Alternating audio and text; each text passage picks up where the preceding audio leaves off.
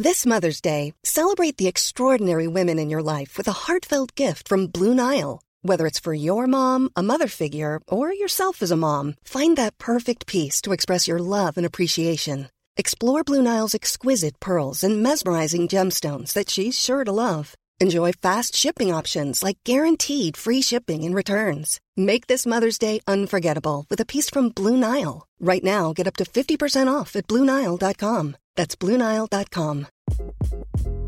Hi, this is Craig Robinson from Ways to Win, and support for this podcast comes from Invesco QQQ, the official ETF of the NCAA. The future isn't scary. Not realizing its potential, however, could be.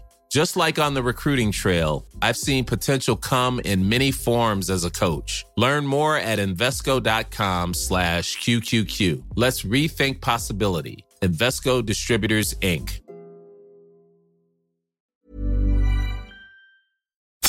You're listening to C103's Cork Today podcast. Phone and text lines are currently closed. Very good Wednesday morning to you as we welcome you along to the programme. Met Éireann now have extended their cold weather advisory. It spans the entire country.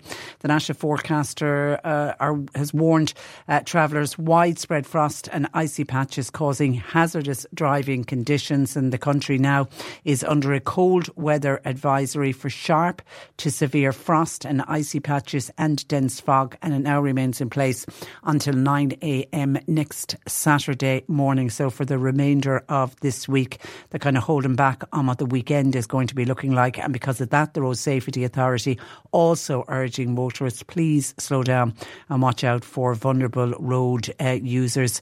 And the HSE has also said that accidents that are directly resulting from the cold and the icy weather, that's leading to a further increase in people attending the emergency departments around the country, which is obviously putting additional pressure on the hospital system. And they're saying to people, if you do have a fall or a slip, maybe try and see if you can get care locally, maybe go to your GP, your pharmacy, and advertising things like the injury units. And we've got some wonderful injury units, with one in Bantry, and one in Mallow. Remember, they can treat broken bones and dislocated limbs and sprains, and most people, I think, will try, if they have any kind of an injury, they will try and see if they can have it assessed locally rather than having to travel to one of the bigger city hospitals, to the A&E departments. And all of our hospitals are under pressure at the moment because it is looking like the respiratory illnesses are very near its peak.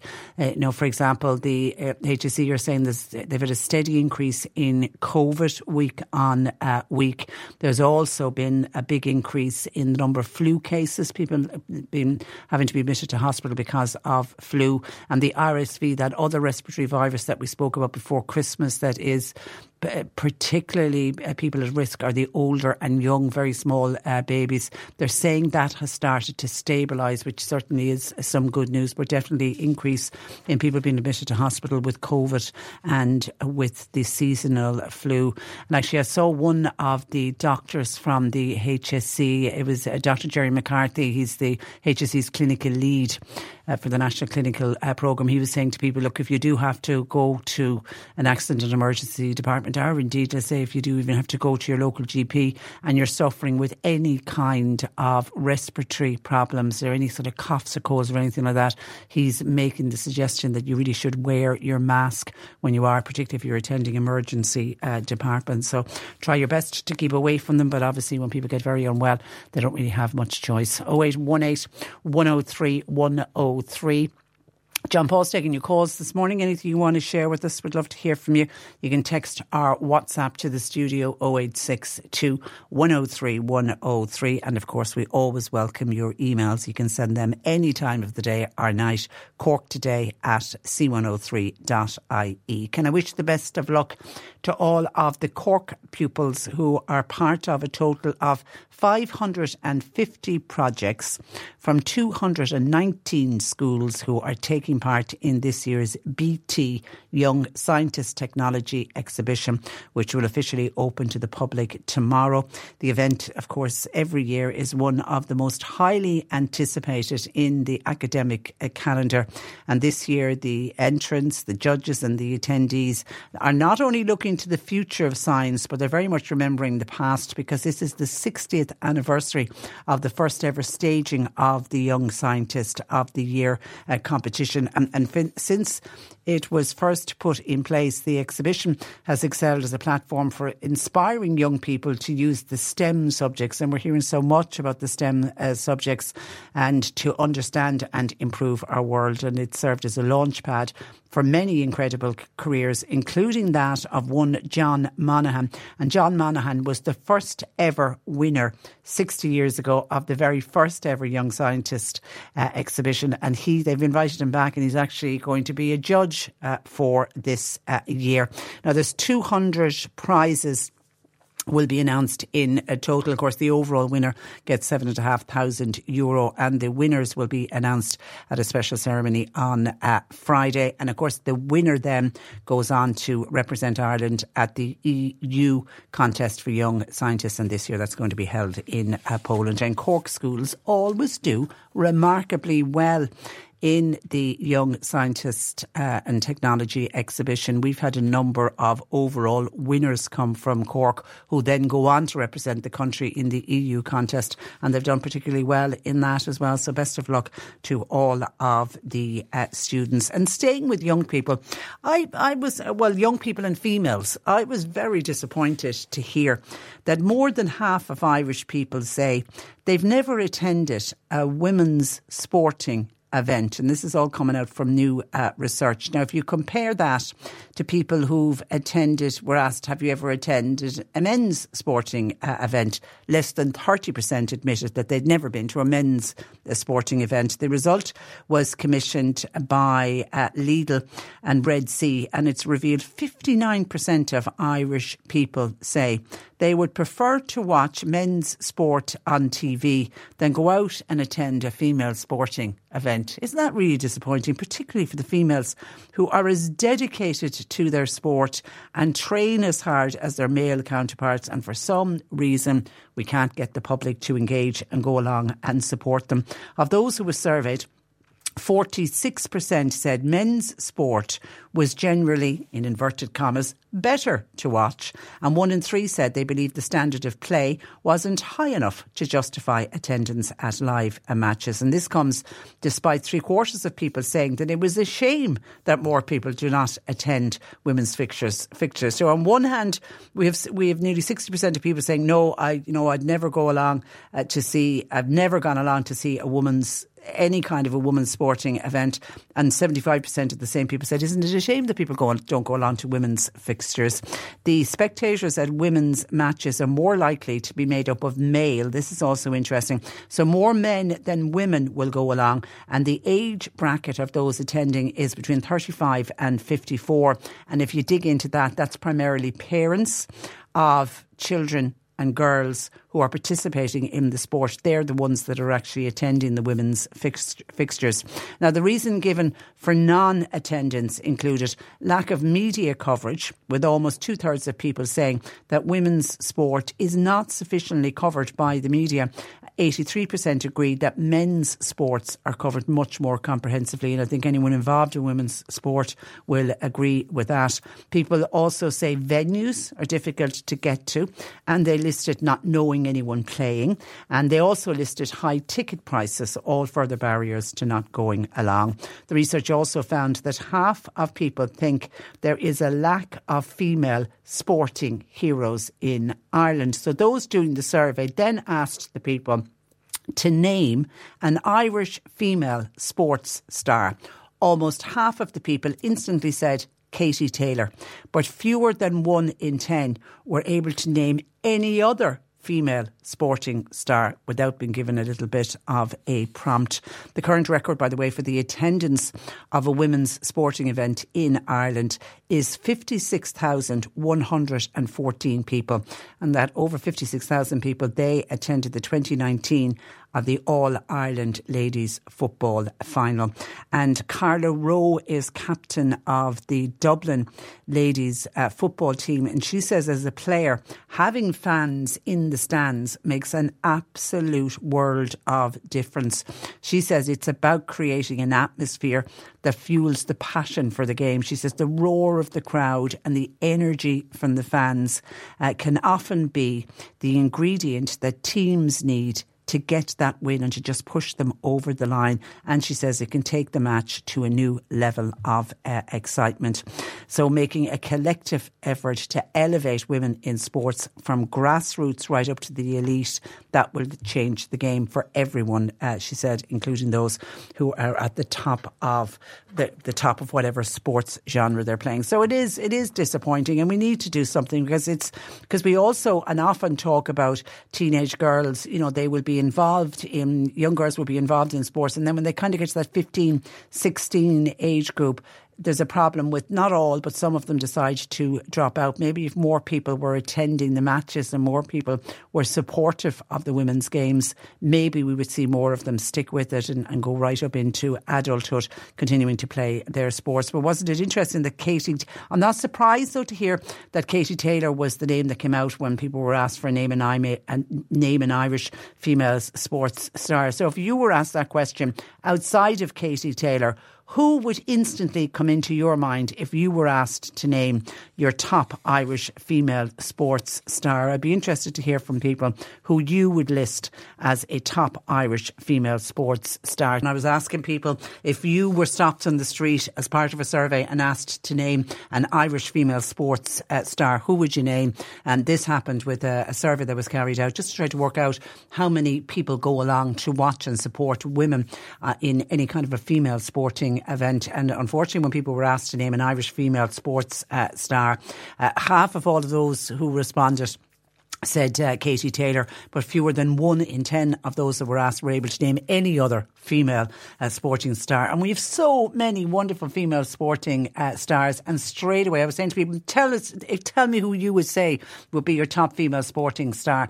And I can see 1, 2, 3, 4, 5, probably the first 6 texts in straight away, including Tom from Fermoy and Anne in Mallow, others unnamed, all saying Sonia O'Sullivan. And actually while I was waiting for some of your texts to come in, I started drawing up a list, and actually the top of my list was Sonia O'Sullivan as well. Somebody else says Rena Buckley and Valerie Mulcahy, all of those wonderful Cork lady footballers, says Margaret. They are all top Irish female sports stars. They are indeed. This is there a name on this? There isn't. Ciara. Now, and I'm ashamed to say I don't know everyone that's named on this, but somebody has says Ciara, is it Mangan? Rashida Adeleke. I have Rashida Adeleke down on my list from Cork, all from Ballineen. Joan Healy, Phil Healy, and recent Irish cross-country winner Fiona Everett. There's another name to put to the list. Somebody says, while at the moment, it's camogie is the best game in the world. I think it's a lot better than the men's hurling. They just seem to throw the ball around. The modern game of hurling has been destroyed. The best has got to be camogie at the moment, says somebody else. And hi, Patricia, 2 well-known female sports stars come to mind, Sonia O'Sullivan and Rosemary Smith. And that's from Pat Crowley. Yeah, Rosemary Smith certainly on this. Dervla O'Rourke is somebody else that's been mentioned. If we're talking of boxers, when Katie Taylor was mentioned, let's not forget Kelly Harrington. And then for jockeys, Rachel Blackmore, wonderful Irish female sports star. And I have to put in Ellen Keane into that list. She is the Paralympian swimmer. Another fine Irish female sports star. So yeah, there's a lot. It looks like there's a lot of people can name more than just the one Katie Taylor, but it's to encourage people now to go along and to watch a lot of the female sporting events. Now, at the end of last summer, we mentioned the family of a Dublin man who were looking for any sightings of him. John Keaveney is in his early 40s. He was on holidays here in Cork with his young family. They were in the eastern West Cork area. But unfortunately, John went missing. Now, it was following treatment at Cork University Hospital for an epileptic episode, and nearly 5 months later, the family are still desperate for any information as to where John is or what happened to him following him leaving CUH. And his uncle, Cathal Keaveney, joins me on the programme. Good morning to you, Cathal. Good morning, Cathal. Can you hear me? He was there a moment ago. Let me just see that everything is... Good morning, Cathal. Are we in record? We are. Good morning, Cathal. Good morning, Trish. How are you? Yeah, I'm very well. Apologies there was buttons wrongly pressed here. You're welcome to the studio, to the programme. Can you start, Cathal, by firstly telling me a little bit about John, by way of explaining how out of character it would be for him to suddenly go missing? Yes, Tricia. Again, look, thank you so much to you and your team, and actually listeners, for the time this morning. What happened was that John, he loved going and visiting Cork, and he used to visit it with his family frequently. And late August last year, they went down for a break to the Castlemartin Hotel, which they'd been to before. Himself, his beautiful wife Adrina, and their 3 beautiful young kids who were aged 13, 9 and 6, and they were having a family holiday. And John suffered from epilepsy. He acquired epilepsy about 10 years previously. And every now and again he would suffer an epileptic episode. And he'd go to hospital and they just give him medication and he'd be absolutely fine and go straight home. In fact, it got to a point where, he'd go into hospital, get the medication and go home himself, because it wasn't an uncommon thing, and they'd become pretty familiar with it. So everything was normal. Nobody was worried. So he went to Cork University Hospital. They gave him the medication. But it seems that when he was in Cork University Hospital, unusually, he had, they think, a second epileptic episode. And unfortunately, when that happens, you can become very disorientated. And we feel John became disorientated at that point, and for some reason decided to leave the hospital himself. And actually, we've been looking for him ever since. Because he was overnighting in the hospital, Patricia, his phone ran out of juice and he lost all power in his phone. So we weren't really able to contact him. So we're really just trying to locate him in Cork. And the last sighting we have of him in Cork is actually at the roundabout between the Albert Road and the Centre Park Road at around about 1:45 a.m. In the morning of Monday, August the 21st. And we sort of have him then walking towards the Marina Walk and the Greenway, passing Park Keeve at around about 1:45 a.m. In the early hours of that Monday morning. And was it that Monday morning that he left the hospital, or did he leave the hospital on the Sunday? He left it on the Sunday. On the Sunday. At about what time? I think it was sometime in the afternoon, in the early afternoon. But the problem is his phone ran out of juice, right? So he wasn't contactable. And because he was disorientated, we really don't know what he was thinking or where he thought he was. He did work in Cork frequently. He worked in IT and he'd have to go down there to work. So he may have been under an illusion that he was down there on some sort of work project, or he went to a lot of concerts. He might have thought that he was down there to go to a concert, because of the fact that he walked down the Centre Park Road, which brings you to the Marquee in Cork. Would he have been he would have been to the Marquee in the past, attending a concert. He was a huge music fan, Patricia. Okay. And he knew, as you say, he knew Cork well. So if he's a bit disorientated, his bearings would be, I must be here for the Marquee. I'm just thinking with his mind frame, if he is a bit disorientated. So that's why you think he might have headed in that direction. Yeah, that was our thinking, because he might have thought, look, it's late at night, there could be a gig on, and he'd meet people at the gig, or he'd meet people coming out of the gig. He was very well known. He was probably the biggest Oasis fan in Ireland. He loved the Gallagher brothers, right? Yeah. He followed them all over the world, everywhere. And because he frequented so many gigs, a lot of people would know him. Yeah. So if I was John and I was looking to meet up with people or engage with people, I'd head somewhere where there was music, you know. In fact, he was even known in a couple of the student area of Cork, where he'd meet up with people after gigs for a drink and whatever. So there was sort of a community there. And so he might have been trying to search out his community, so to speak. But the very last, and have you seen the CCTV footage? Has that been made available to the family? I have. So you've been clearly able to see Cahill. Did he look disorientated? I'm just wondering, in the way he was walking. Yes, I would be thinking that it wasn't John as we know him. Yeah. I mean, what has happened is sort of character, Patricia. I mean, John was the loveliest, most engaging guy you'd ever meet. He talked to anybody, anywhere, wherever he was. He started a conversation, and he was always happy. He always had a big smile on his face. And anybody who engaged with John would always walk away with a smile on their face. You know, lovely man. So John, just to go missing like this, it's just completely out of character. Completely out of character. And his epilepsy was under control through medication. It was under control through medication, but unfortunately, every now and again, people familiar with epilepsy will know that people sometimes they still get attacks, right? And when they get attacks, they generally do go to hospital. And they generally just treat it, and it brings you back to normal. It'd be like somebody with insulin. You know, once somebody gets an injection, they go back to normal.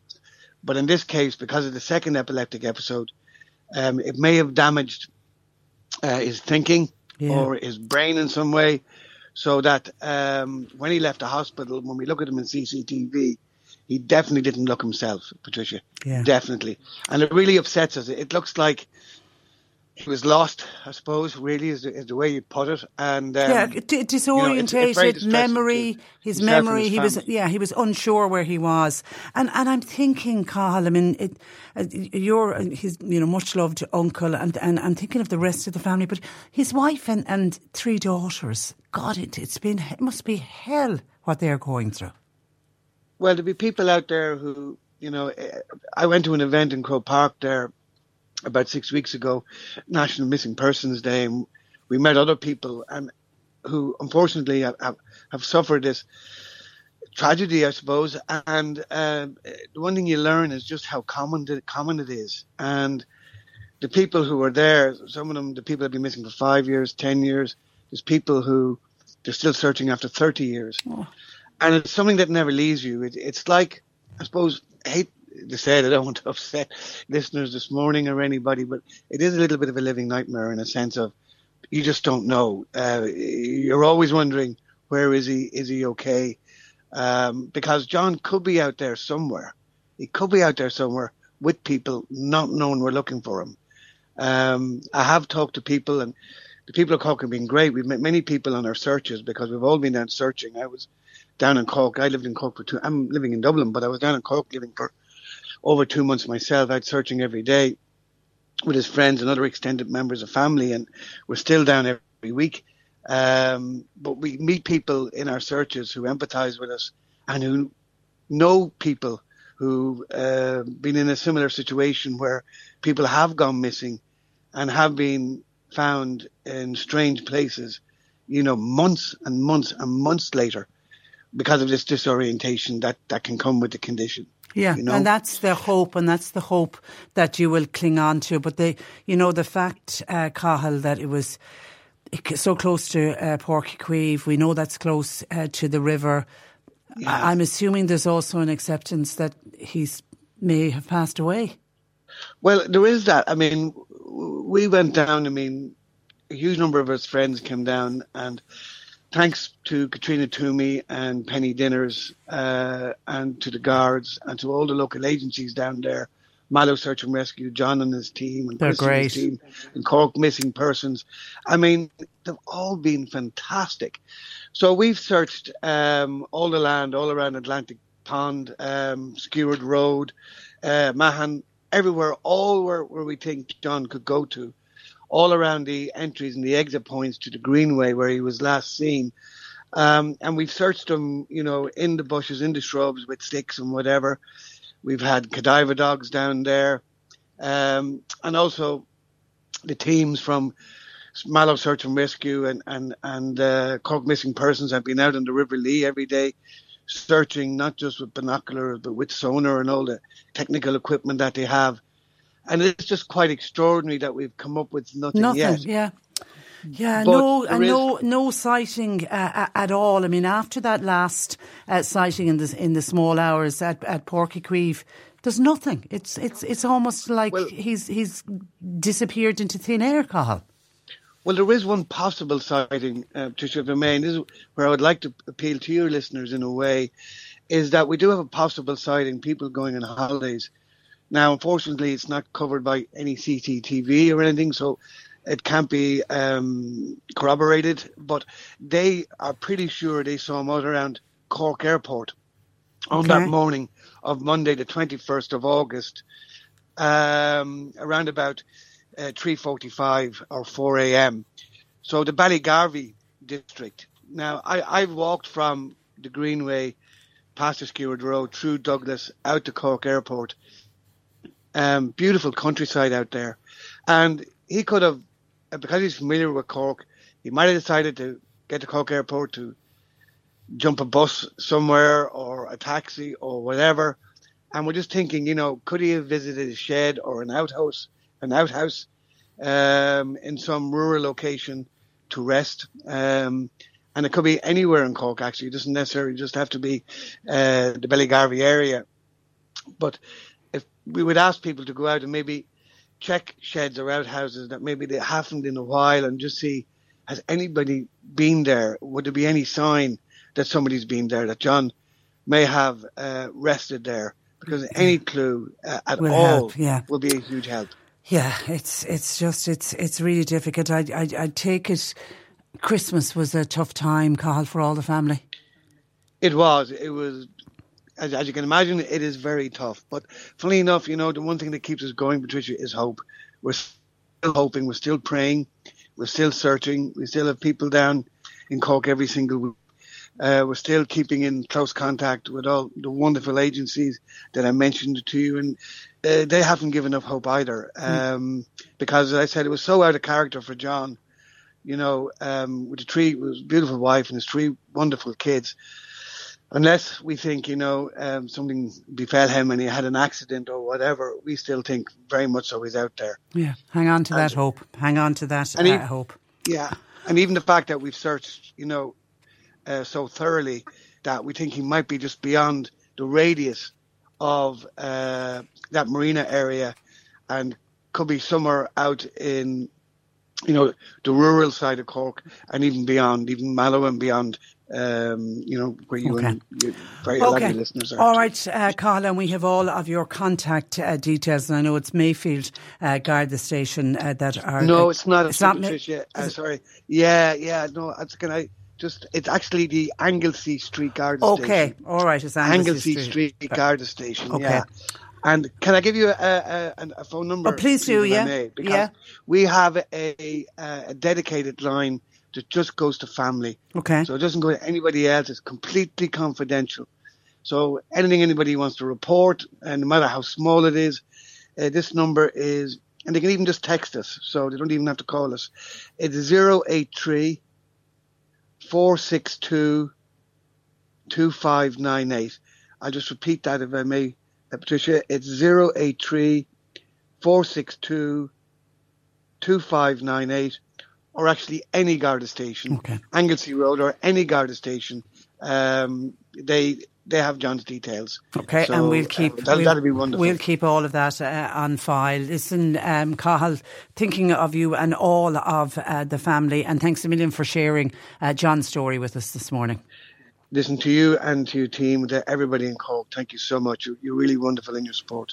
Really appreciate it. God bless. Thank you. God bless. Take care. Bye-bye. That is Cathal Keaveney. That is just, isn't it every family's worst nightmare to have somebody go missing? And I thought it was interesting to hear Cathal mention the Missing Persons Day that now has become an annual event in December. God, little did did Cahill's family think this time last year that they would be attending a missing persons day? But remember, that missing persons day was set up because of the students of Davis College in Mallow. They started that project and worked really, really hard at it and managed to get it to a national day where it now is, and it is marked every year. And it's an opportunity for families who have had a loved one just simply go missing, and it is a living nightmare for all of those families. So we wish the Keaveney family the very best of luck. Now, while discussing the latest survey from the Irish Business Against Litter yesterday, the inspectors noted that dog fouling signage in Mahon was great to see. As they say, it reminds people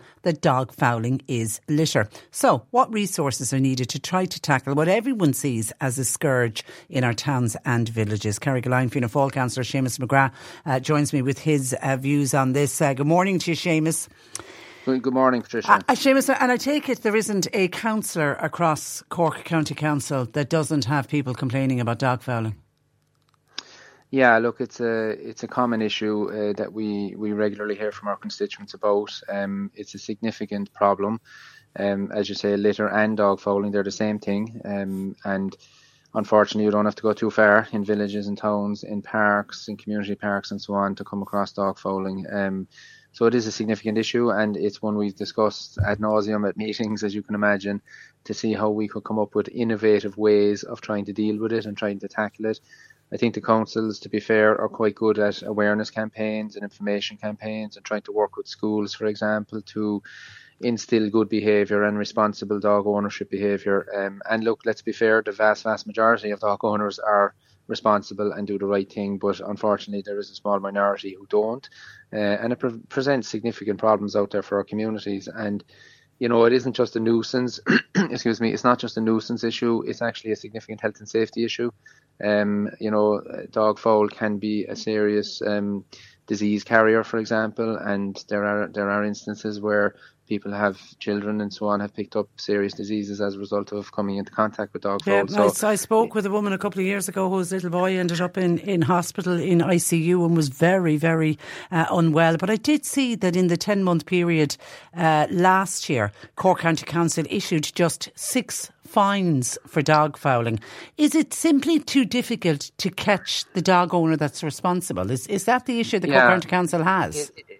Look, I suppose there are a couple of issues, Patricia. Like, number one, I think we certainly need more resources in this area. And across Cork County, for example, I think there are a total of about 8 dog wardens. I think 5 are full-time, 3 are part-time. And that's covering a vast area across Cork County, which, as you know, is a huge area. And unfortunately, that number of wardens on the ground isn't sufficient in my view. And that's something we can come back to in a minute. But you're right. I mean, the actual process of a dog warden issuing a fine can be quite cumbersome and quite difficult for the warden. So number one, they either need to personally witness the dog fouling and then be able to attach that dog to an owner. So for example, if a dog is just wandering around, it can be difficult to actually attach the dog to an owner. They relay stories to me where they get false names, for example, from people they meet in parks and so on when they're going about doing their business. Or if they're receiving complaints from members of the public, they actually need a member of the public to make a written statement and be prepared to stand over that statement. So it's quite restrictive, it's quite difficult, and like the dog wardens would say to you when you speak with them, that they would love to be in a position to issue more fines, to be able to get out there more actively on the enforcement campaign, but that they need more powers, they need more resources, and the way that fines are issued and the rules around it need to be looked at.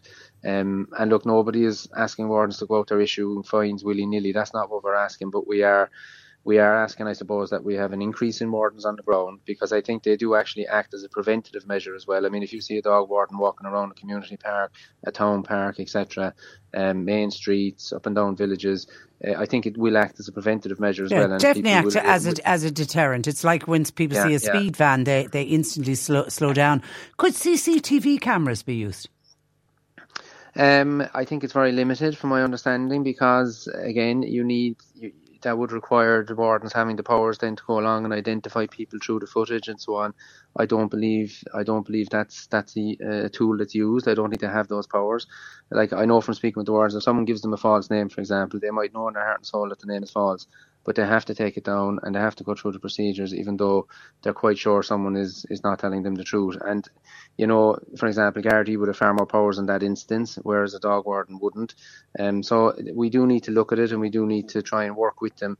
You know, they do their best on the ground. They are out there. There aren't enough of them, and the system needs to change. Okay, and someone else, someone who is a responsible pet owner says, I always pick up after my dog. There's not enough dog litter bins.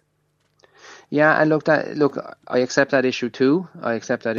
But I think we do have to be clear here that the absence of bins is not in any way an excuse for not picking up, you know, after your dog or for littering. I mean, I often hear that argument. And I completely accept we need more bins across the county, whether they be dog fouling bins or litter bins, but it still isn't an excuse for not doing the right thing, you know, and I think we need to be very clear on that. You have to come up with an alternative. You have to take the waste away with you. You have to deal with it. But I do accept we do need more bins. And I know if you talk to people with the tidy towns, you know, people who are responsible and have their doggy bags with them, but then picking up after their dog and then tossing it into a ditch. That's defeating the purpose. That's not acceptable. That isn't an appropriate way to dispose of it. But just on the dog warden's position, I think, you know, dog fouling is a significant issue, and I know that's the main purpose of our conversation. But I suppose I actually raised the issue of, you know, restricted breed dogs, for example, in our council meeting in November. You know, we've had a number of dog attacks on humans, on children, on livestock across the county and across the country over recent times. And that's a very, very serious issue. And there are particular rules around restricted breeds, such as pit bull terriers and so on like that they need to be muzzled in public, they need to be under effective control and so on like that. And again, as a councillor, and I'm sure others would agree, they've received complaints from members of the public saying, look, someone next to us has a restricted breed, the dog isn't muzzled when it's out in public, etc. So all of that forms part of a dog warden's role, and it's a very, very important role. We know the devastation that can be caused if a serious incident happens, and if there is an attack on a child, for example, you know, they can have life-changing injuries. So the role of a dog warden is an incredibly important role. They have a significant role to play out there, and that is why I'm certainly calling that we look for more resources to get more dog wardens on the ground. Okay. And to try and I'm over on time. Somebody's bringing up about the XL bullies that are now illegal in the UK. I think there's something coming in here in Ireland as well on that one. Anyway, listen, I've got to leave it there because I'm over on time. Listen, Seamus, thank you for that, because it's an issue I can see lots of texts and comments coming in about, because it's one of those issues that really, really desperately frustrates people. So appreciate talking to you. We'll talk again, but thank you for that, and thanks for joining us. Thank you. Good morning to you. That is Carrigaline Councillor Seamus McGrath. Yesterday we had a slew of calls and texting from people saying that Andrew's liver salts is still available. One of our listeners, her dad, was desperately trying to get it and wasn't able to source it, whether wherever he was shopping had just wasn't able to stock it. But certainly there was a lot of people saying it is still available. So hopefully that gentleman got sorted out.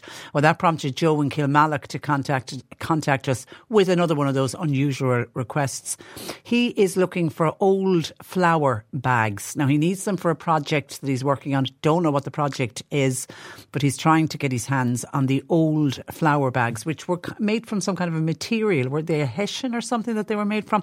Anyway, does anybody know where our Joe in Kilmallock can get his hands on the old flour bags? If so, you can call John Paul, who, by the way, has been helped out on the phones this morning by Stephen, to 0818 103 103. If anybody knows where Joe in Kilmallock can get his hands on old flour bags. Now, whenever we mention the topic of dog fouling, which we've done this morning with Councillor Seamus McGrath, we always get inundated with calls and texts about it. And just coincidentally, if you have a copy of the Examiner today, there's a big spread in the Examiner. It's a feature today written by Alison O'Reilly, where she is focusing on a young blind woman. This is a 22-year-old Roisin Lenihan. She's from County Mayo, and she's beginning what is a difficult process of learning to go out and about and to walk on her own. And she's been trained with the use of a long white cane, and she's, wants to get her own little bit of independence. 22-year-old doesn't always want mammy or daddy bring bringing her to the shop. So she's trying to get her own independence. So she's learning on this long white cane. But this article is talking about the difficulties that this young lady, Roisin, is coming up against. She's talking about, people leaving street furniture out. Wheelie bins is a huge area. People parking up on footpaths. But coincidentally, in the article, this young woman talks about dog fouling, and she says dog fouling is a huge issue. She said, unfortunately, her cane can get stuck if there's a lot of dog poo, and she said only that a sighted person is with her to tell her and to warn her, because if you've ever seen anybody using one of those long white canes, when they finish their walk and if they want to go into a shop or whatever, they have to fold up the cane, and of course they have to fold it up, and if it's covered in dog poo, it ends up all over their hands. It is quite disgusting. And Roisin, this young blind woman, said, and I quote, "Having the white stick will detect any obstacles on the ground, but it won't detect dog fouling. It would be great if people considered this when out walking their dogs." So think of that young person, please. Now, some of your calls and texts in. Tricia, on dog fouling, I always pick up after my dogs. I have a bag that straps around my waist, and that's where I put the used bags into it until I get home. The streets of Bandon are a disgrace with dog fouling. Up the riverside of Riverview Shopping Centre is an utter disgrace. I've seen the wheels of people's buggies destroyed on the footpaths in Bandon. It is simply not good enough, says a listener. Someone else says dog fouling is terrible. Why are owners so ignorant? Terrible for disabled people, especially those in wheelchairs. We're tormented with the problem on the Trishan Road area of Mill Street, even though, says this listener, there are bins there, but still people won't pick up after their dogs. Another listener says, I live in Shidani and I walk my dogs along the paths, not on the beach. I walk them on the path. I do it every day, and every day I pick up after my dogs. But there is nowhere to deposit the bags when they are filled. Big problem. There should be more litter bins. There's none in Shidani.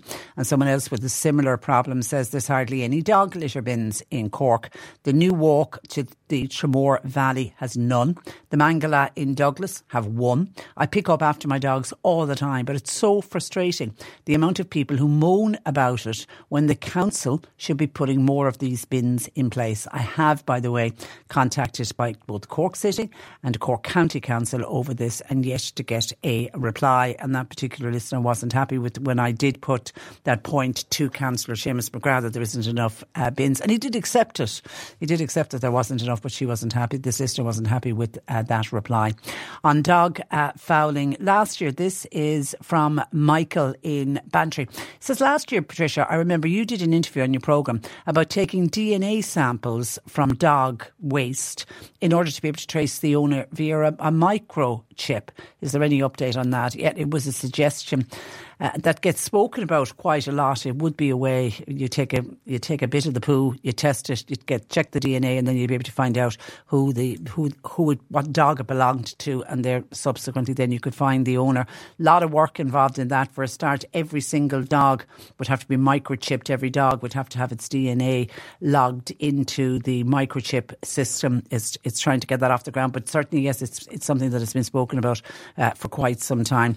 And hi Patricia, I just listened to, somebody says Councillor Seamus McGrath on your programme. He is a most accomplished speaker I've listened to for a long time. I don't know him, but he's a man with a bright future in politics if he continues down that road. Well, Councillor Seamus McGrath will be delighted to hear that. No name on that text. Thank you for that. And then at the top of the programme, I mentioned about this survey that's out, that it was asking people, do you watch female sporting events? And, and if not, why not? And do you watch men's sporting events? And it showed that nearly 60% of Irish people admitted they have never, ever, ever attended a women's sporting event. And then they were asked, well, have you attended a male sporting event? And it was less than 30 hadn't attended a male. So they go to the men's ones, but they're not going to the women's one. And one of the other questions that was asked was to name an Irish female sports star. And almost half of the respondents instantly jumped in with Katie Taylor, but fewer than 1 in 10 was able to name any other female sporting star, unless they were given a little bit of prompting. So I was asking people, without doing any research, without Googling or doing anything like that, could you name, and who would you name if you were stopped on the street? Who would you name as your Irish female sporting star? Still getting in a lot of texts on this one. Someone says there are so many women sports stars, and yes, Katie Taylor would be well up there. Katie McCabe in soccer, Elaine Keane in swimming, Sunita Pushpore, Rajid Adeleke, Rachel Blackmore and Rena Buckley in Breach Corkery. They were legends in ladies football and camogie. And now, of course, says this texter, we have Amy O'Connor, who scored 3 goals and 7 points in last year's camogie final. Anne says, women in sport, Breach Corkery for camogie, Sunita Pushpore, world champion rower, Christina Desmond, Irish international boxer, Leona Maguire in golf. Yeah, that's another name that hasn't been mentioned. Well done, Anne. Tom says Rachel Blackmore, a brilliant jockey, has got to be mentioned. And then Mary then Denise O'Sullivan, Irish world soccer player, says Mary. Okay, so still getting in suggestions on that. Thank you for that.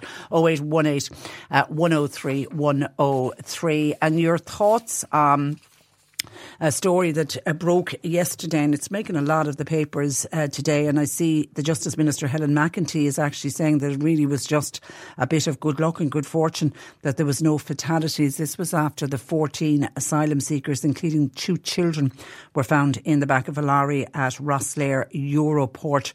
The port's terminal was taken over by the emergency services. Now, it was the early hours of Monday after the migrants were found hidden in a refrigerated trailer, and they were on a ferry having arrived from France. But just doesn't it show the lengths that people go to try to get to a safe country for a better life? The 12 adults, of which 2 were children, were found when one of the adults thankfully rang the British police to inform them that they were inside in the container on board the ferry. Now, the Garda Síochána then took over, and they went to the terminal building to meet the ferry on arrival. Obviously, the National Ambulance Service was on hand to administer medical attention, and all of the people inside the trailer were understood, thankfully, to be in good health.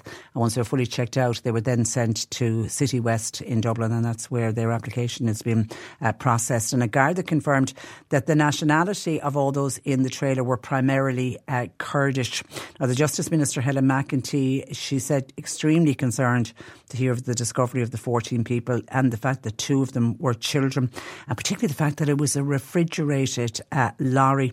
And she went on, obviously, to thank the emergency services. And she says, we know from past experience that similar situations have led to tragic fatalities.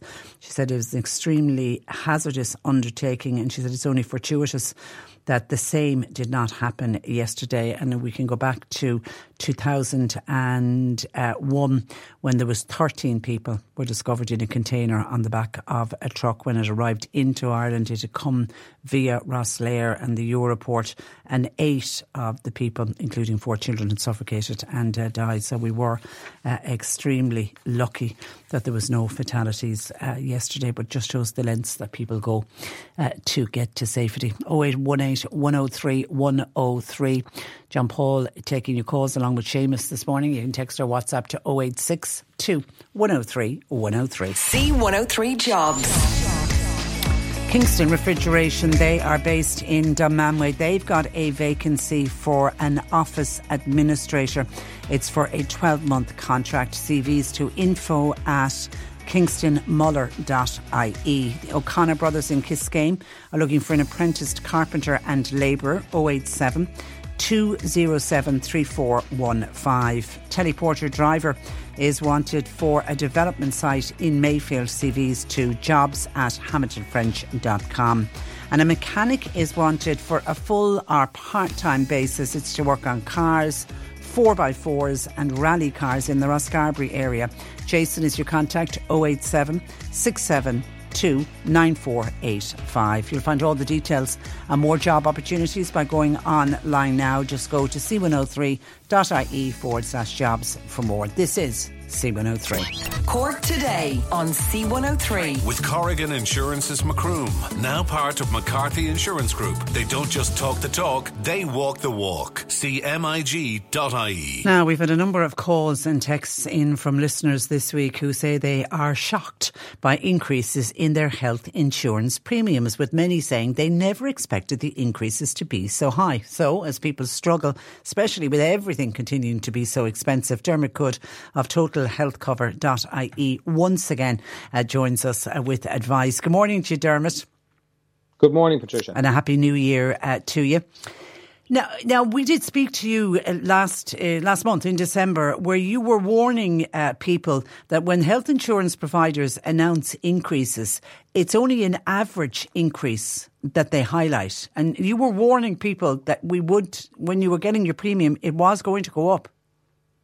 Exactly. And really, Patricia, just to remind all of your listeners, they need to brace themselves, I beg your pardon, for a shock when they open that renewal notice, because two things have happened. Well, actually three things now, but the first two things. Number one, you're absolutely right. They use these average figures, but for a lot of people on the most popular plans, the increase is going to be double the average. So if they say 3%, you need to expect 6%.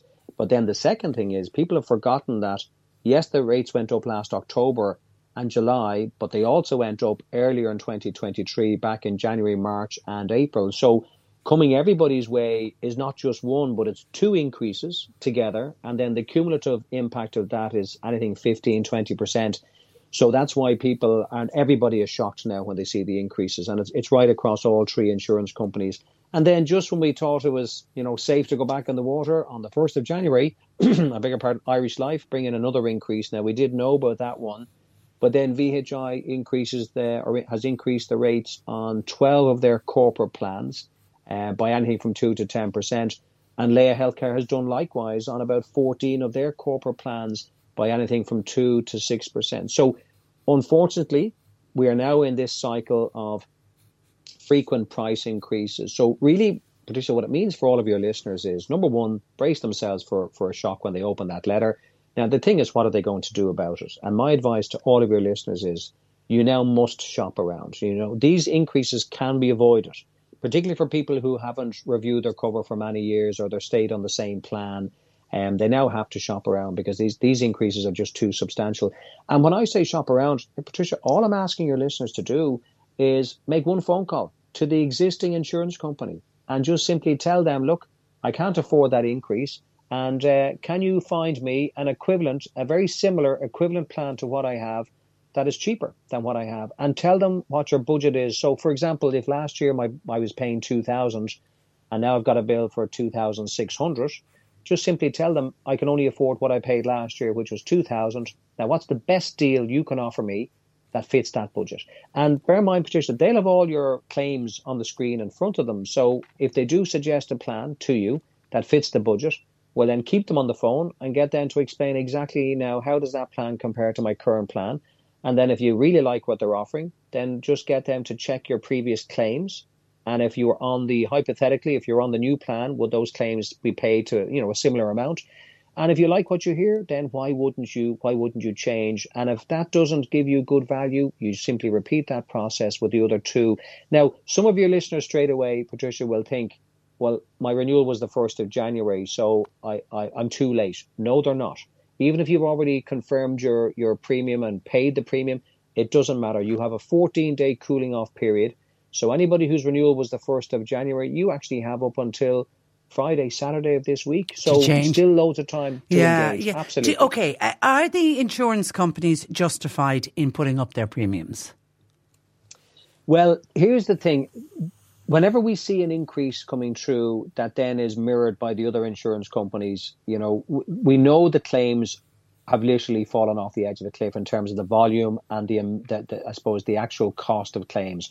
We know that has been happening. It's been happening for the last 12 to 18 months. I suppose what has surprised us is that the increases that they brought in early 2023, that they weren't sufficient. In other words, they under budgeted for the expected increase in claims. But it does look like there's a number. Now, I'm not here to defend the insurance companies, Patricia, but when we see all three going up by similar percentages, and we know from talking with the hospitals, we know that every input every cost driver for the hospitals has increased hugely in premium, whether it's electricity, gas, whether it's the labour costs, and also the cost of these new robotic procedures, the cost of new cancer drugs. They're all increasing all the time. So I suppose, whilst we all love price reductions and we all like when our premium doesn't go up, if I look back to 2022, the insurance companies in hindsight probably shouldn't have given money back, and they shouldn't have held the premium static because medical inflation was still running at 8 to 10%. They should have passed on a small increase in 2022, which probably would have meant we would have had maybe smaller increases, in 2023. It would soften the blow. It would. But though, Patricia, in saying that, I'm a consumer like anybody else. When I get an... How would you like to look 5 years younger? In a clinical study, people that had volume added with Juvederm Voluma XC in the cheeks perceived themselves as looking 5 years younger at 6 months after treatment. Look younger, feel like you. Add volume for lift and contour in the cheeks with Juvederm Voluma XC. Reverse signs of aging by adding volume to smooth laugh lines with Juvederm Volure XC. For important safety information and to find a licensed specialist, visit Juvederm.com. That's JUVEDERM.com. Not for people with severe allergic reactions, allergies to lidocaine, or the proteins used in Juvederm. Common side effects include injection site redness, swelling, pain, tenderness, firmness, lumps, bumps, bruising, discoloration, or itching. There's a risk of unintentional injection into a blood vessel, which can cause vision abnormalities, blindness, stroke, temporary scabs, or scarring. Talk to a licensed specialist to find out if it's right for you. When you're ready to pop the question, the last thing you want to do is second-guess the ring. At BlueNile.com, you can design a one-of-a-kind ring with the ease and convenience of shopping online. Choose your diamond and setting. When you find the one, you'll get it delivered right to your door. Go to BlueNile.com and use promo code LISTEN to get $50 off your purchase of $500 or more. That's code LISTEN at BlueNile.com for $50 off your purchase. BlueNile.com, code LISTEN. There's never been a faster or easier way to start your weight loss journey than with PlushCare.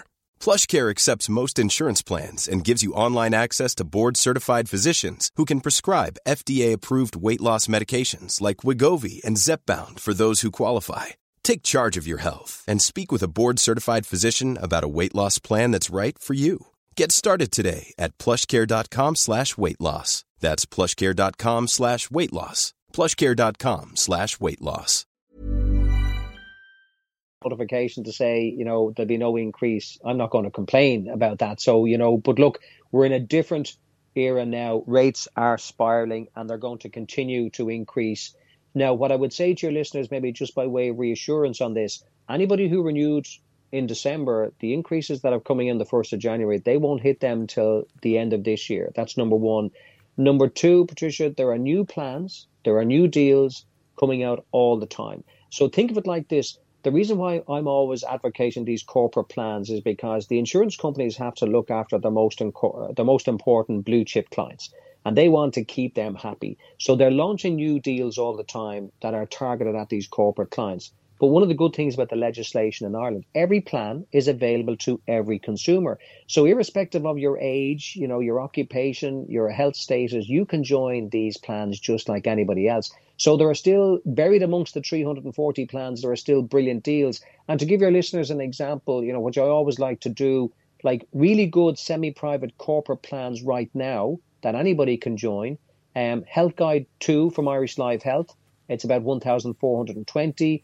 Similar price with Leia is the Inspire Plus scheme, and then VHI have their PMI 3513. That's about €1,510. Like Patricia, they are examples of really good semi-private corporate plans that give you money back on all your routine expenses and so on. So really, people have to engage with the insurance companies. If you don't pick up the phone, they don't have time to contact you. You're not going to find out about these deals. And even for any families listening now, Leia, for example, have just brought out a deal where you pay for the first child under 18 and the remaining children under 18 are free. Oh, so, for example, like any of your listeners now who have a family who are with Leia, they might very well be on a plan with Leia where they're paying for every child. And they could phone up Leia and simply put the second and third child on the Flex 125 Explore, and that might save them €300 per child. So there still are savings there for everybody, but you now either do it yourself or get an advisor. But the key thing is don't auto-renew. And that just means, Patricia, they let the existing policy roll over. And if you do that, you're going to be hit by these increases, but you're also going to miss out on all these new deals that they've launched. Okay, someone says, could you ask Dermot, please, can you switch health insurance plans to a different insurer mid-term? And is there a cost involved in doing that? Yeah, no, it's a very good question. So look, anybody who's with Irish Life Health or with Leia Healthcare, the good news for them is irrespective of their renewal date, those two insurance companies will allow you to amend your cover either upwards or downwards with them. So you still have to stay with them. VHI will only let you amend your cover from your renewal date. So, the renewal date with VHI is critical. Now, we never advise people to switch insurer mid-year because I tell you, Patricia, there's a risk. First of all, you'll get hit with cancellation fees, but it could affect some of the claims that you've incurred but haven't yet been submitted to the insurance company. So really, our advice to people is if you're thinking of switching to a completely different insurer, do it at renewal.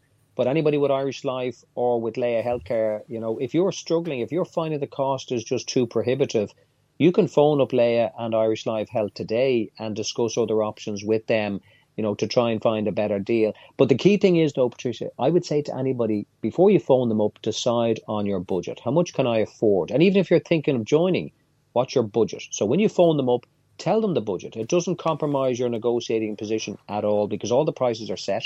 It just means it'll be a much more focused, much more relevant conversation, and challenge them to find you the best deal that fits within that budget. And if you're not happy, then try the other two insurance companies and see what they have to offer.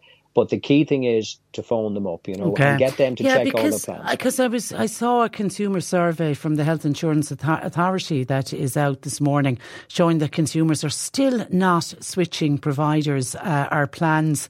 And even though 75% of people review their plans every year, 71% have never switched. Yeah, do you know what, Patricia? I haven't looked. Obviously, we would never get access to the criteria behind that data. I mean, I know a lot of people don't switch insurance company, but 50% of the people we deal with switch to different plans with the same insurer. I don't know if that's captured within the data, but look, these surveys, if anything, what I would take from that survey, but even apart from the survey, right now, people, there's too much of an inertia factor with health insurance. There's a lot of people have misguided loyalty. There's no such thing as loyalty with health insurance. You do not get rewarded one iota for being loyal to one provider. And the legislation is very protective of consumers. So what I would say once again now to all of your listeners, whatever about last year when there was no increases, but right now these increases are huge. And really, it makes no sense whatsoever for people to renew on the same plan without making that one phone call to the existing insurer. And Patricia, for people who are not up to the task, they're just worried about making the wrong decision or changes. Maybe they have underlying conditions.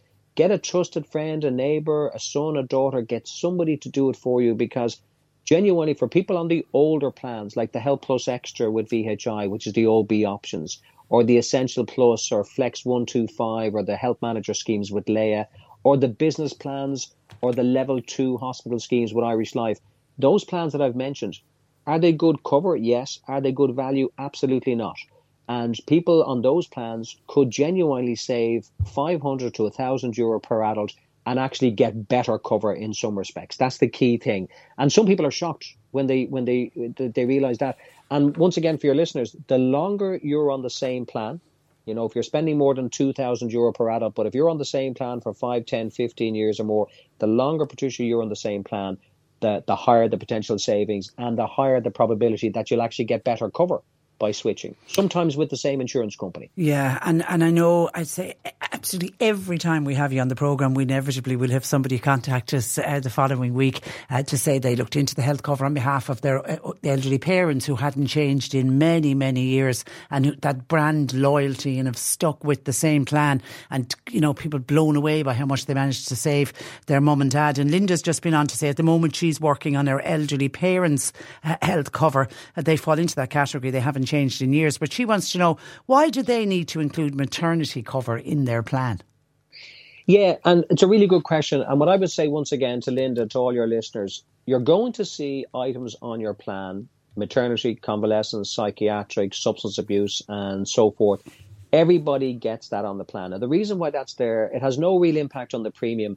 You see, there's a piece of legislation called minimum benefits, and minimum benefits, it compels the insurance companies to include benefit for a whole range of things on every plan. Now, it might seem ridiculous to some people, which I can understand, but there's a clear logic behind this. They want to make sure that the insurance companies can't pick and choose what benefits they want to cover. Because if that were the case, Patricia, no insurance company, for example, would cover psychiatric. Mm-hmm. You know, in other jurisdictions outside of Ireland, you get 1 day on some plans for psychiatric. In Ireland, the law states every plan must provide 100 days. So I would say to all of your listeners, don't worry about the constituent parts of the plan, because if you see benefits on your plan that aren't relevant to you, ignore that. It makes no difference. They must be on the plan. The key thing is, are you on the right plan?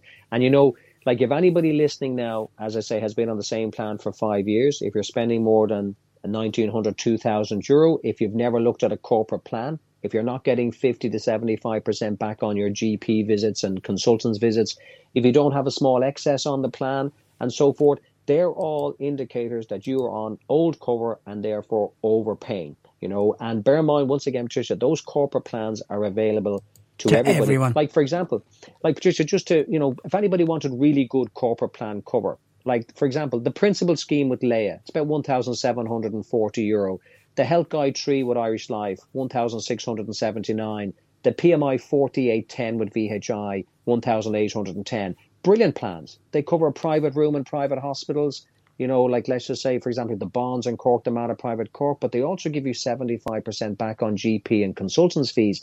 People need to be checking out those plans, because the irony is some of the older plans I mentioned don't give you those benefits. Yeah. You know, so it's really well worth You're a mine of information, and your website also is a must place to log on, totalhealthcover.ie. Pleasure as always, Dermot. Thank you for that. Thank you, Patricia. And thanks for joining us. That is Dermot Gooden. As I say, I guarantee you next week we'll hear from people who will have listened to my chat with Dermot and will have saved money, and that's what it's all about. So please do not auto-renew when your health insurance premium arrives, if it hasn't arrived yet, because a huge number of people in the month of January will be getting their renewal notification. So please don't auto-renew.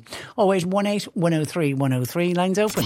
Cork Today on C103. With Corrigan Insurance's Macroom, now part of McCarthy Insurance Group, for motor, home, business, farm, life and health insurance. See MIG.ie. Sadly, we spoke about an increase in cases of animal abuse and neglect with an inspector from the Irish Society for the Prevention of Cruelty to Animals on Monday on the programme. And included in our chat with the ISPCA was the ongoing problem faced by all animal rescues and animal charities, who have never been under so much pressure. So with that in mind, we're going to focus on Rower in West Cork this morning, because they're in need of volunteers in order to continue their work.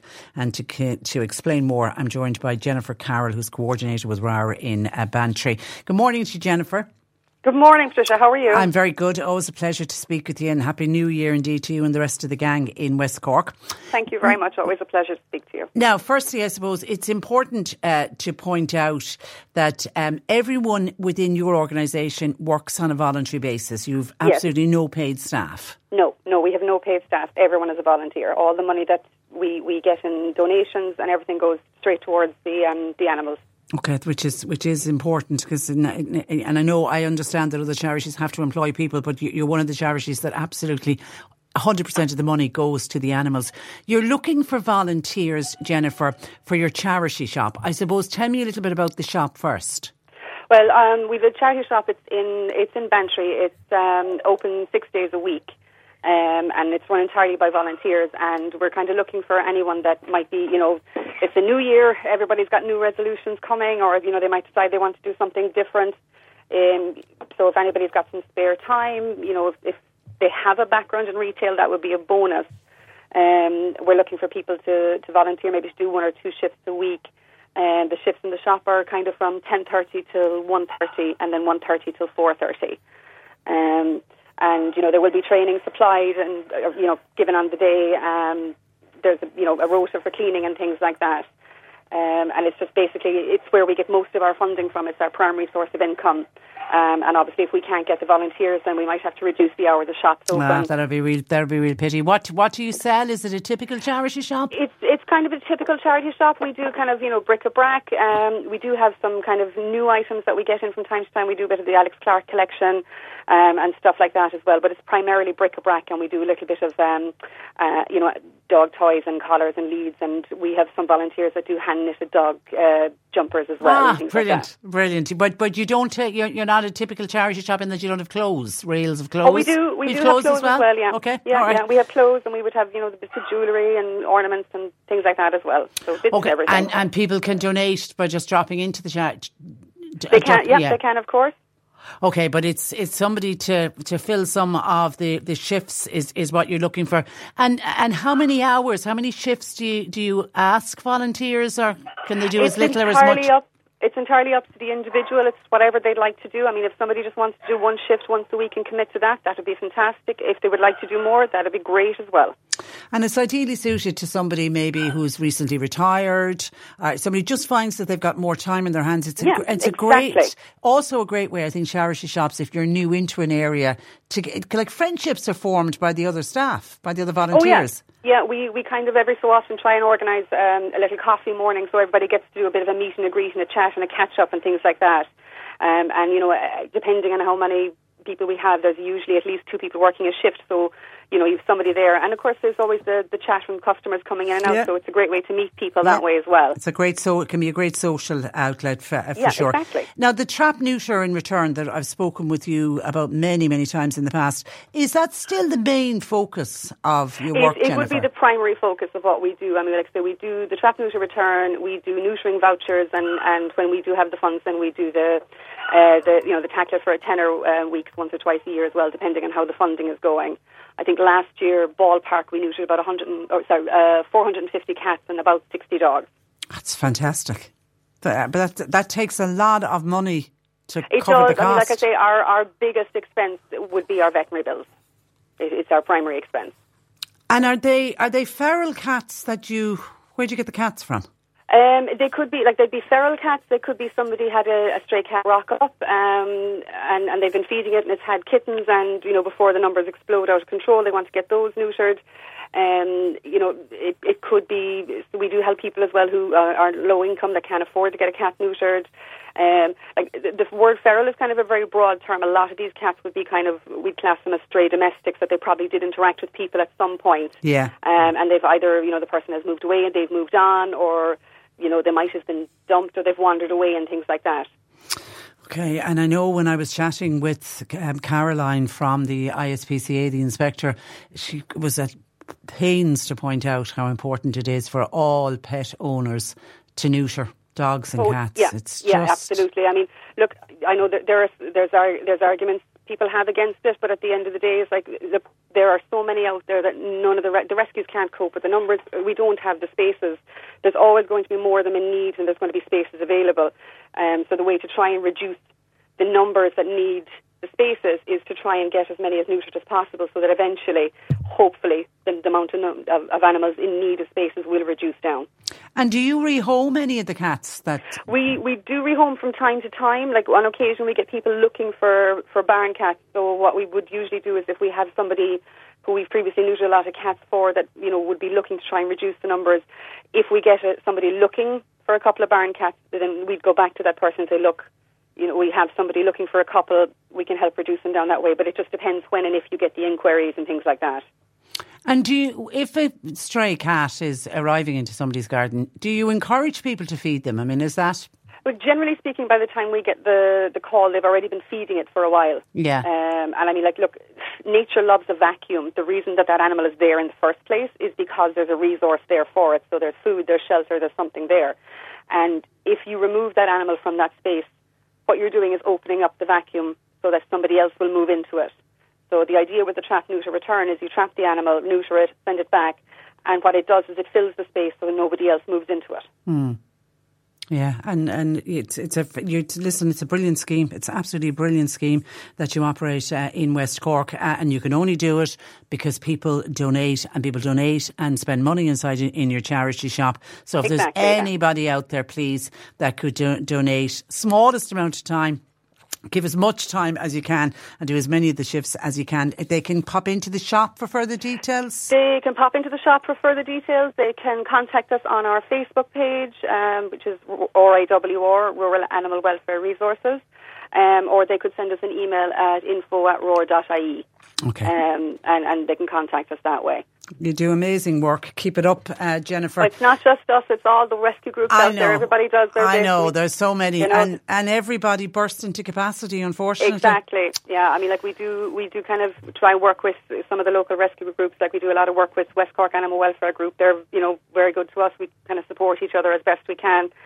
And it's the important thing to try and get everybody working together if we can. Yeah, responsible pet ownership, it all goes back to that. Listen, Jennifer, pleasure as always. Thank you for that and thanks for joining us. Thank you very much for having me. Always a pleasure. Good morning to you. Bye-bye. That is Jennifer Carroll of Roar, WAWR, the Roar down in West Cork, doing amazing work. A listener in Rathmore has just been on to say, wondering if any other listeners are having problems with their Vodafone data network this morning.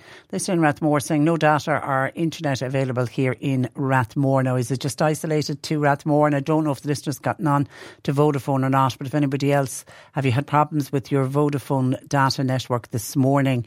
Rathmore, that general area, can you let us know to see, is it a widespread issue or is it just limited to where this particular listener is living? 0818 103 103. Now, here is an email into CorkToday at c103.ie, and as we always say, you can email us any time of the day or night, 24/7, if there's something you want to get off your chest, or if in particular you might be looking for advice and thoughts from other listeners, and that's what this email is looking for. And it reads, "Hi Patricia, Happy New Year to you and the team, and indeed many happy returns.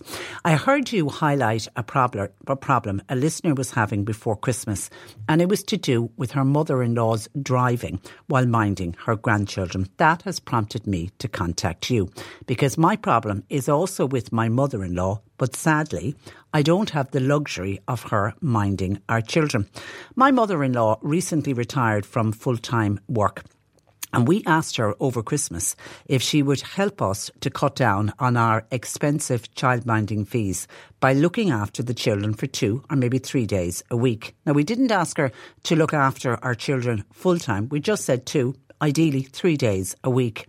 I am shocked to say she point blank looked at me, refused and said she had raised her own children many years ago and nobody helped her out at the time, and now in retirement she wants to relax and take up new hobbies. To say both I and my husband were shocked is an understatement, as we thought she'd jump at the idea of spending more time with her grandchildren. She has offered to babysit at night, but she says she'll only do 1 night a month and we're going to have to drop and collect her, which really wouldn't work for us as we live 10 miles apart from her. Are we being selfish here, or is my mother-in-law the one that is being selfish? Do other grannies willingly mind their grandchildren whenever they can? Your listeners' thoughts will be very welcomed on this, and please, for obvious reasons, withhold my name. My initial reaction when I read the email was, I can see it from your mother-in-law's point of view. If she's worked full-time all of her life and she's now come to retirement age 65, 66, and she's obviously been looking forward to giving up the full-time job and having more time on her hands, and that is, 2 or 3 days a week. Is it a big commitment to ask somebody to look after the grandchildren? So are the parents here being selfish in asking the mother-in-law who's recently retired to look after the children? Or would you see it? My instinct would tell me you're being selfish. You're just, okay, you've asked your mother-in-law, not willing to do it, and that's it, end of story. And I know childminding is expensive, and I know the cost of living at the moment, and people are trying to cut back wherever they can. But I'm trying to see it from...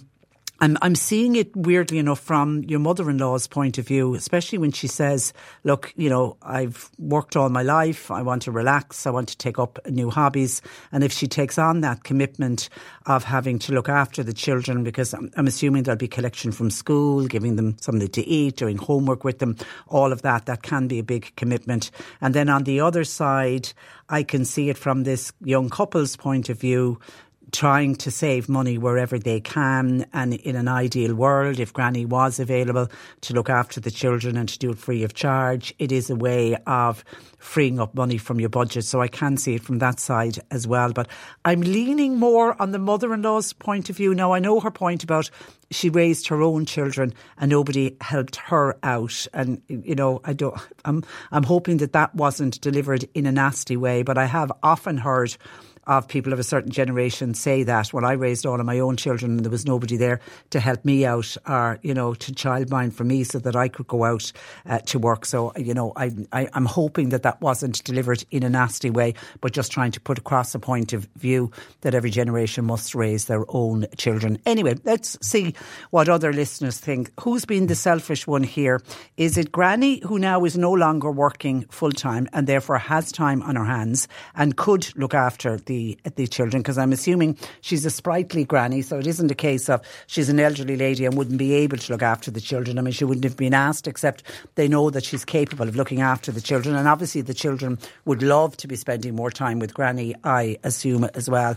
Or is the grandmother right in this case, that she's worked, raised her family, then went back out to work full time and now has this free time on her hand that she really, really is looking forward to, and she wants to take up new hobbies? And when we were only talking, when I was mentioning the charity shop in Bantry, the Rower, the animal charity shop, I only was thinking in my head somebody that was retired and maybe had some time on their hands, and that's a kind of a lovely hobby that many retired people take up because it opens up a whole new circle of friends as well. Anyway, your thoughts on who's being the selfish one in this particular incident? 0818 103 103. Both John Paul and Stephen taking your calls, or you can text our WhatsApp to 0862 103 103. And of course, as that listener emailed us, we welcome your emails as well.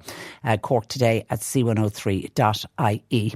Let me go back to some of your commentary in on other issues that we were addressing this morning. The problem of dog poo and dog litter and people not cleaning up after their dogs. It always enrages people whenever that topic comes up. Teresa says on dog fouling, I live in Skibbereen, the dog fouling on the cul-de-sac road leading to Skibbereen Community School is appalling. There is a grass area there, but that grass area is actually full of dog dirt. One owner that I regularly spot has 3 Jack Russells and allows the Jack Russells to use that area as their toilet. Never cleans up after the dogs. Another listener says, Patricia, what evidence does a member of the public need to get in order to have the owner of a dog prosecuted for not cleaning up after their dog? Smartphone, video, photographs, car registration with the owner sitting in the car while the dog is being left off to do their business and not cleaning up after them.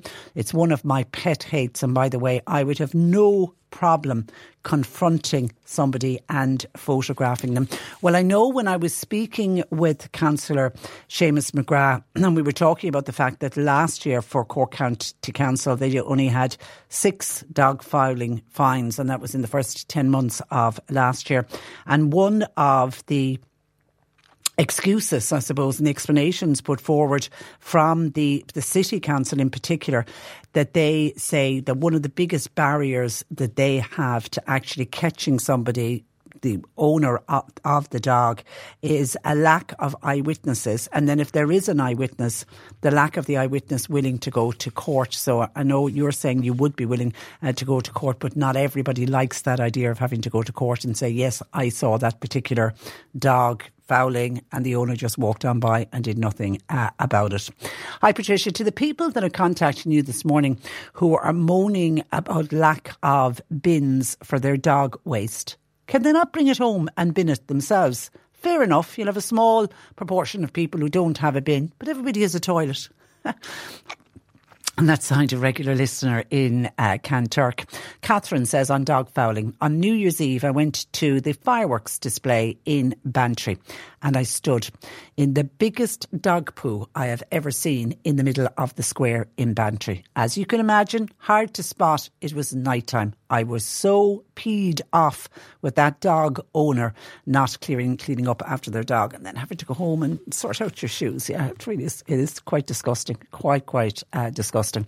And a final one in from a listener in Macroom to say people own too many dogs, and that is the reason why puppy farms are so prominent at the moment. People living in the town, I'm assuming this is in the town of Macroom, there are some families who have a number of dogs. They can have one large dog and then a number of small dogs. You'll even see notices in supermarkets about puppies and dogs willing to give to a good home for adoption. There needs to be stricter rules like in Europe, where people can't buy a dog unless they can actually prove that they can look after them. 0818 103 103. John Paul and Stephen taking your calls. You can text or WhatsApp to 0862 103 103. The C103 Cork Diary. With Cork County Council delivering roads and housing, community and business supports all across the county. See corkcoco.ie. Now, the eagerly awaited Rossmore Variety Show is back this month. It's a huge fundraiser for palliative care, Cancer Connect, Kilmeen Community Development Association and Kilmeen GAA. The show will run from tomorrow night, Thursday, until Saturday of this week, and then the following week it's on Thursday and Friday. Tickets are available from gr8events.ie. Scroll to Rossmore Variety Show. Inquiries also welcome to 086 07 60146. This afternoon, the Carrigaline tomorrow afternoon, the Carrigaline Alzheimer Cafe will be held between 3 and 5 on Thursday. Carrigaline Family Support Centre. Guest speaker Angela Cronin from Alone, who will discuss supports for people living at home. You can register by contacting Karen at 087 348 7511. Kildallery Community Development will have their weekly lotto draw tomorrow afternoon. Their jackpot is €11,900. And the Clonakilty Community Care, that's the Thursday night club, that is not going ahead this weekend. And Clondrohid Defibrillator Committee are holding a fundraising charades night. It's this Saturday, 8 o'clock, in the Tavern in Clondrohid. Teams of 4, €40, all are welcome. A fun night guaranteed with music and food. If you'd like to pre-book a table, call 087 2385 112. Cork Today on C103. With Corrigan Insurance's Macroom, now part of McCarthy Insurance Group. They don't just talk the talk, they walk the walk. See MIG.ie. Now, can I say massive reaction to our email from our listener who asked the granny, her mother-in-law, over Christmas, who was recently retired, if she would help them out because they're finding the childminding fees very expensive and they wanted to cut back and save a bit of money on the expensive childminding, and asked now that the mother-in-law is no longer working full-time, would she be willing to mind the children 2 or 3 days per week? And the daughter-in-law was completely taken aback. She says to say we were shocked was an understatement when the mother-in-law looked her in the eye and said, absolutely no way. I'm retired. I want to relax and I want to take up new hobbies, and went on to say, I raised my own children. Nobody helped me out. They're your children. Go raise them, kind of thing. Okay. Some of your commentary coming in on this. Hi, Patricia. As a recently retired person, I would feel exactly like that grandmother. This is her time to enjoy new hobbies and the family should simply accept her decision. That's from Margaret. Someone else says she's not obliged to go from paid work into childminding. It is completely unacceptable expectation. That is another job, even if it's only part-time, 2 or 3 days a week. She's earned her retirement and she's entitled to spend her time as she wishes. And then this one, oh my God, Patricia, what an entitled millennium. This poor mother-in-law has reached the point in her life when she can finally do her own thing. And the daughter-in-law now wants her to take her grandchildren in order to save them money. She's probably scrimped and saved when her own children were little and reared them herself to the best of her abilities. And now little Miss Entitled wants her to give up some of her golden years so she can save money. Not a hope should she do it, or should she have even been asked. As she said, she raised her own family. This daughter-in-law is 100% a selfish little madam. Cop on to yourself, madam, and be responsible for your own brood. Once in a while is okay, but on a full-time commitment, no way. And that's signed a granny from North Cork. Someone else says, even before I was a granny, I said to my teenage children, when you go on to have your own children, please God, I won't be minding any of them. I'll babysit, I'll oblige if you're going to a wedding or you have something on, but nothing else. They've accepted it. I thought that person was being very mean. Her mother-in-law had just retired, and then straight away to ask if she'd mind her children 2 or 3 days a week. That was a mean thing to do. Anna says the granny is dead right. So many daughters and daughter-in-laws seem to feel entitled to a free childminding service from grandparents. Many grandparents have their own lives, but they do enjoy meet-ups and get-togethers on occasions and stay involved in other ways, be it financially or otherwise. I'm not a grandparent, but I do know some who feel pressurised into looking after their grandchildren, even while they're working mainstream jobs themselves, says Anna. Another text says, Madam, that lady who refuses to look after her grandchildren is being selfish. She is being given to be with them 2 or 3 times a week. How many other grandparents would love that opportunity and would jump at it with both hands? And that's from John, who says as a grandfather, he would jump at the opportunity if he was asked to mind his grandchildren, and that's what the grandma should do in this case. Okay, some of your WhatsApps in. The parents of these children are very selfish. The retired mother-in-law is dead right. It's her time to enjoy her retirement. I'm sure she loves seeing her grandchildren, but there's a huge difference in visiting and minding the children all day, which involves feeding, changing nappies, naps, dropping them to and from school, etc. My mother was 57 when my son was born, and she made it very clear she had raised her own children and she wasn't going to start again. She was happy to help out for a few hours if I had an appointment or something like that, but she certainly wasn't taking on full-time child minding. And you know something? I think my mother was dead right. Hi Patricia, I think the granny could do it on a part-time basis and have the best of both worlds. Granny should be glad to have the grandchildren to mind. Some parents never get the pleasure to have their grandchildren. Granny could mind them for a while and then hand over the responsibility maybe to the other parents. Yeah, I don't know if there's other grandparents or not involved here. They weren't mentioned in the email. Someone else says Granny is right not to take on the responsibility of minding the grandchildren 3 days a week. Retirement should be free to enjoy after years of working and not be tied down to the commitment of this. Kat said it's the granny's life, and she, as she said now, it's her time to enjoy her hobbies and take up new hobbies. They will have to sort themselves out with babysitters, as they would have to do if Granny lived somewhere else or continued to work full time. Leave Granny, would you, to have her own life, please. Hi Patricia, I'm a nana. I work 3 days per week and I mind 2 of my grandchildren on the other 2 days of the week. And then the other grandparents, they also help out as both the parents are working.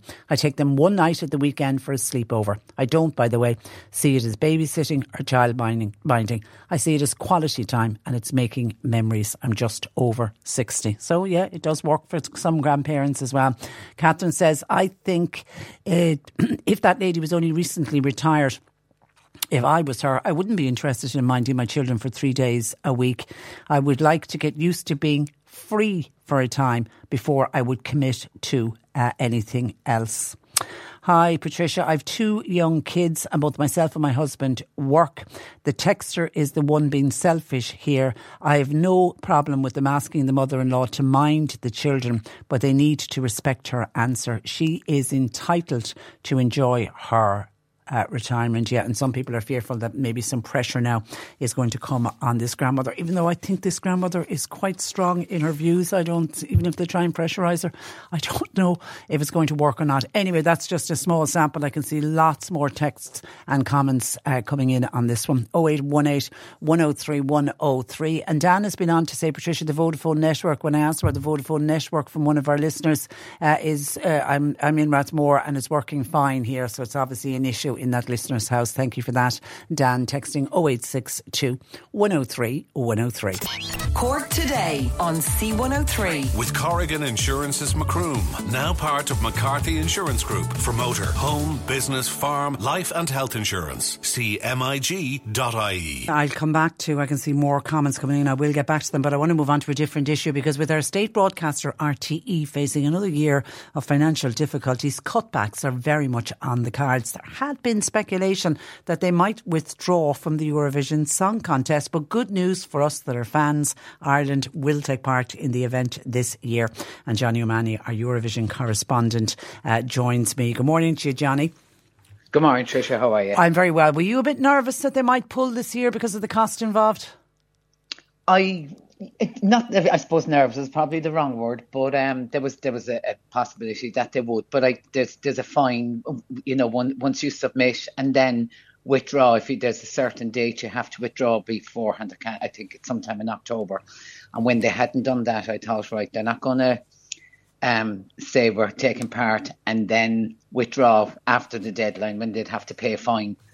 So I suppose when they didn't withdraw before the deadline, it was kind relief. Of, they were going to take part then, yeah. Okay, and the very first topic that I want to talk about in advance of this year's Eurovision Song Contest is the Caribbean. Is the Caribbean taking part in this year's Eurovision?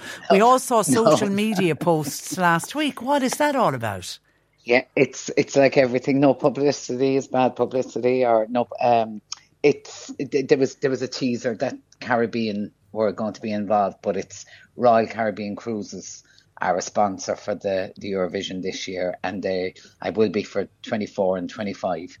So it's just more. I think it was more publicity and advertising that people straight away thought it was going to be. They were taking that there was some country from the Caribbean taking part, but that's not the case at all. And then people were saying Captain Morgan's Rum were going to be sponsors, and it went like everything. Social media just twists everything, and that's how it went. But it was a big news thing. I mean, because it was kind of on all the. The news programs and stuff like that. So it just turns out it was a clever tease. It was a very clever tease, and I know people were giving out saying it's Eurovision, not World Division. But then I instantly said Australia are there, and when Australia came into the contest in 2015, am I right in saying that they were meant to just come for 1 year? They were invited for 1 year, and. It's like you invite somebody into your house and you can't get rid of them, So it's not necessarily that you can't get rid of Australia, but because they've broadcast every year for so many years, and had a big interest, and they brought a big something, I suppose, to Eurovision in 2015, and they've been there to stay. And big news on Australia is that Dannii Minogue has been mentioned. She's been sending a lot of teasers on her Twitter and Instagram and whatever, but we don't know whether she's going to be a songwriter or a performer, or if she's just, kind of behind the act that's coming to Malmo for. Wow, that would be big. It's another big name, yeah, exactly. Yeah, and as you say, Eurovision is huge in Australia, so I can understand why they've sort of let them in. And listen, if they send one of the Minogue sisters, they'll bring it to a completely different level. Now, our own entry, we have to select an entry first. Is it the Late Late Show again? Will there be a night on the Late Late? Yeah, Late Show again. I'd say it would probably be a replica of last year, with a different presenter, 6 different songs. But I'd say it's probably going to be more or less the same type of show. The budget isn't there to do anything different, to be honest with you. I think is the feedback from that. People were saying they should just pick a singer and a song, but bottom line, they put out for submissions, I think 386 or 380 something anyway. Songs were submitted, and it was shortlisted down to 6, and they're being previewed every day this week on Radar C. 2 today. There was 1 Monday, 1 Tuesday, 2 today, 1 tomorrow, 1 Friday. Yeah, they're very much drip feeding who's taking part. Yeah, and the thing about it, previously we would have heard them, and then we may not have heard them until the night, but each individual act now can push their song, they can promote their song and publicise it in any way they want on social media. They can perform live, they can do TV, radio, whatever. going forward before the final on the 26th of January. Okay, Friday, 2 weeks Friday. And so far, the first act we heard about is Erica Cody, and people now she'll be well known. She was in Dancing with the Stars, wasn't she last year? With the Stars, yeah, and she's had a career in her own right. She's been in the public eye for quite a while. Great performer. The song is very, I suppose it's you could look at it as being something from one of the Swedish finals. You know, it's just up there.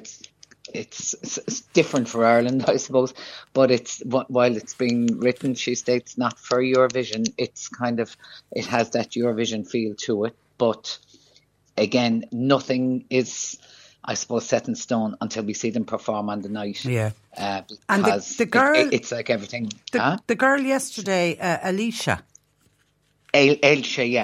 Davey.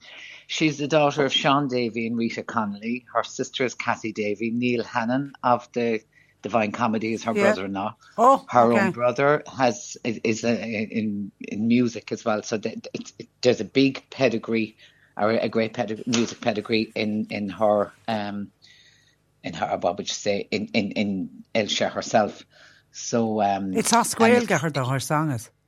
There's Oscar. I think there's English and Irish, but it's more a rock song. It's completely different for Ireland, and she has, I think she's in with a shout because the social media went into overdrive yesterday after her. Yeah, there's a big interest. I think people are just kind of more curious than it again, Trish, as I probably said many times before, it's all down to how it's performed and how it looks on the night in your song, and that's for any of the songs, because you hear it on the radio, it's a recording, it's not a live version that you hear that they're doing on Radio RC anyway. So it's one thing you hear a recording, it's great, and then you see a live performance, you think, where did that come from? It can go way better or way worse. Yeah, and she's written this piece herself, and she wanted an alternative sound. I just smiled when I saw. You're right, the lyrics are in both English and in Irish, but one of the phrases, those of us who have a little bit of Irish that we remember from school, and well, Cadagum Dul Goody and letters. That's in the middle of the song. Can I please go to the toilet? For those of you that don't know what that's. Oh, I'm interested to see what happens there. Okay, yeah, so and part of the feedback as well on that is people say, it doesn't matter what language a song is sung in. If somebody likes a song, the tune or the melody or the performance, that'll because regardless of language, that's not an issue for the international audience, I suppose. Okay, so we'll get to hear all of them at some stage this week. And then what's the date again of the Late Euro song? The 26th of January. 26th. So it's 2 weeks on Friday. Okay, yeah. All right, and we'll at that stage hopefully have clips of all of the songs that we will be able to play out. Now, talk to me about other countries. Have they started their selection procedures? Yeah, Netherlands have chosen, France have chosen, Cyprus have chosen, Czechia have chosen, Belgium, Albania, Slovenia.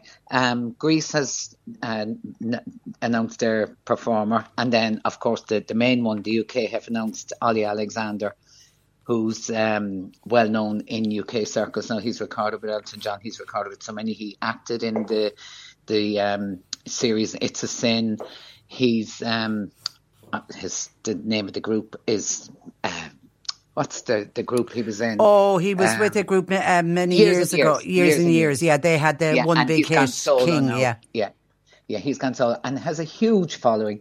So the UK are all out to bring the glory back to the UK this year and host again next year. I think the BBC hosting in Liverpool in 2023 has just, I think Sam Ryder's performance and, of the BBC going out and recruiting to do well in Eurovision and to do well and host, it's just given a new lease on life to what they're doing going forward. So they're all out to win and host again next year. So it's that they're probably the biggest at this point, leaving Danny Minogue out. But if she's not, we don't know what's happening there yet. But Ollie Alexander is probably the biggest UK star for a long time to take part in Eurovision. Have you heard the song? He's very positive about it. No, the song hasn't been released yet. The original rumour was that it was Dua Lipa was involved, but I don't think she is now. There's not. It hasn't been released yet, or there's no there's no knowledge of what it is. But okay, so the UK do their selection completely different than to us. They pick a singer and a songwriter. All countries do. Yeah, some of them nominate the singer, and then or maybe they pick a singer and then get submissions for a song and put it. But every country can do their own thing, and it doesn't matter. You can just walk in and say, "Well, we're putting this singer and song in," and once the song fits within the guideline and the rules, that's each country's option. How they do it. And of course, it'll be May before we know it. And Malmo in Sweden, Malmo's hosted it before. Yeah, this is their third time. The first time I went was in 1992 when Linda won. That was in Malmo. And then when Loreen won in 2012, they hosted in Malmo the following year in 2013. And now after Loreen again. It wasn't Malmo's turn to host, but it was stuck. People thought it was going to be Gothenburg, and then because it was kind of the big one, it's a big one this year because it's the 50th anniversary of ABBA winning. In 1974, so it's a big thing for Sweden to be hosting. But there's all kinds of speculation that ABBA will make an appearance of some sort. But whether they will, I couldn't see ABBA kind of coming in and doing. They won't do a live performance, and I know that. But I think they would look at it as taking the limelight from everybody participating, because the whole thing would be geared towards them. So there may be a recording, or there will be some interaction, I'm sure, with ABBA. There'll be some nod to them for sure. Are you going to go? At this point, no. You say this every year now, Johnny, can I say? A day or 2 days, or maybe if I got a ticket for the final, I'll be there in the morning. Okay. But there's the ticket sales were, and I think when I went online, I think I was number 6,000 in the list, but I went up to 200,000 in the queue or something.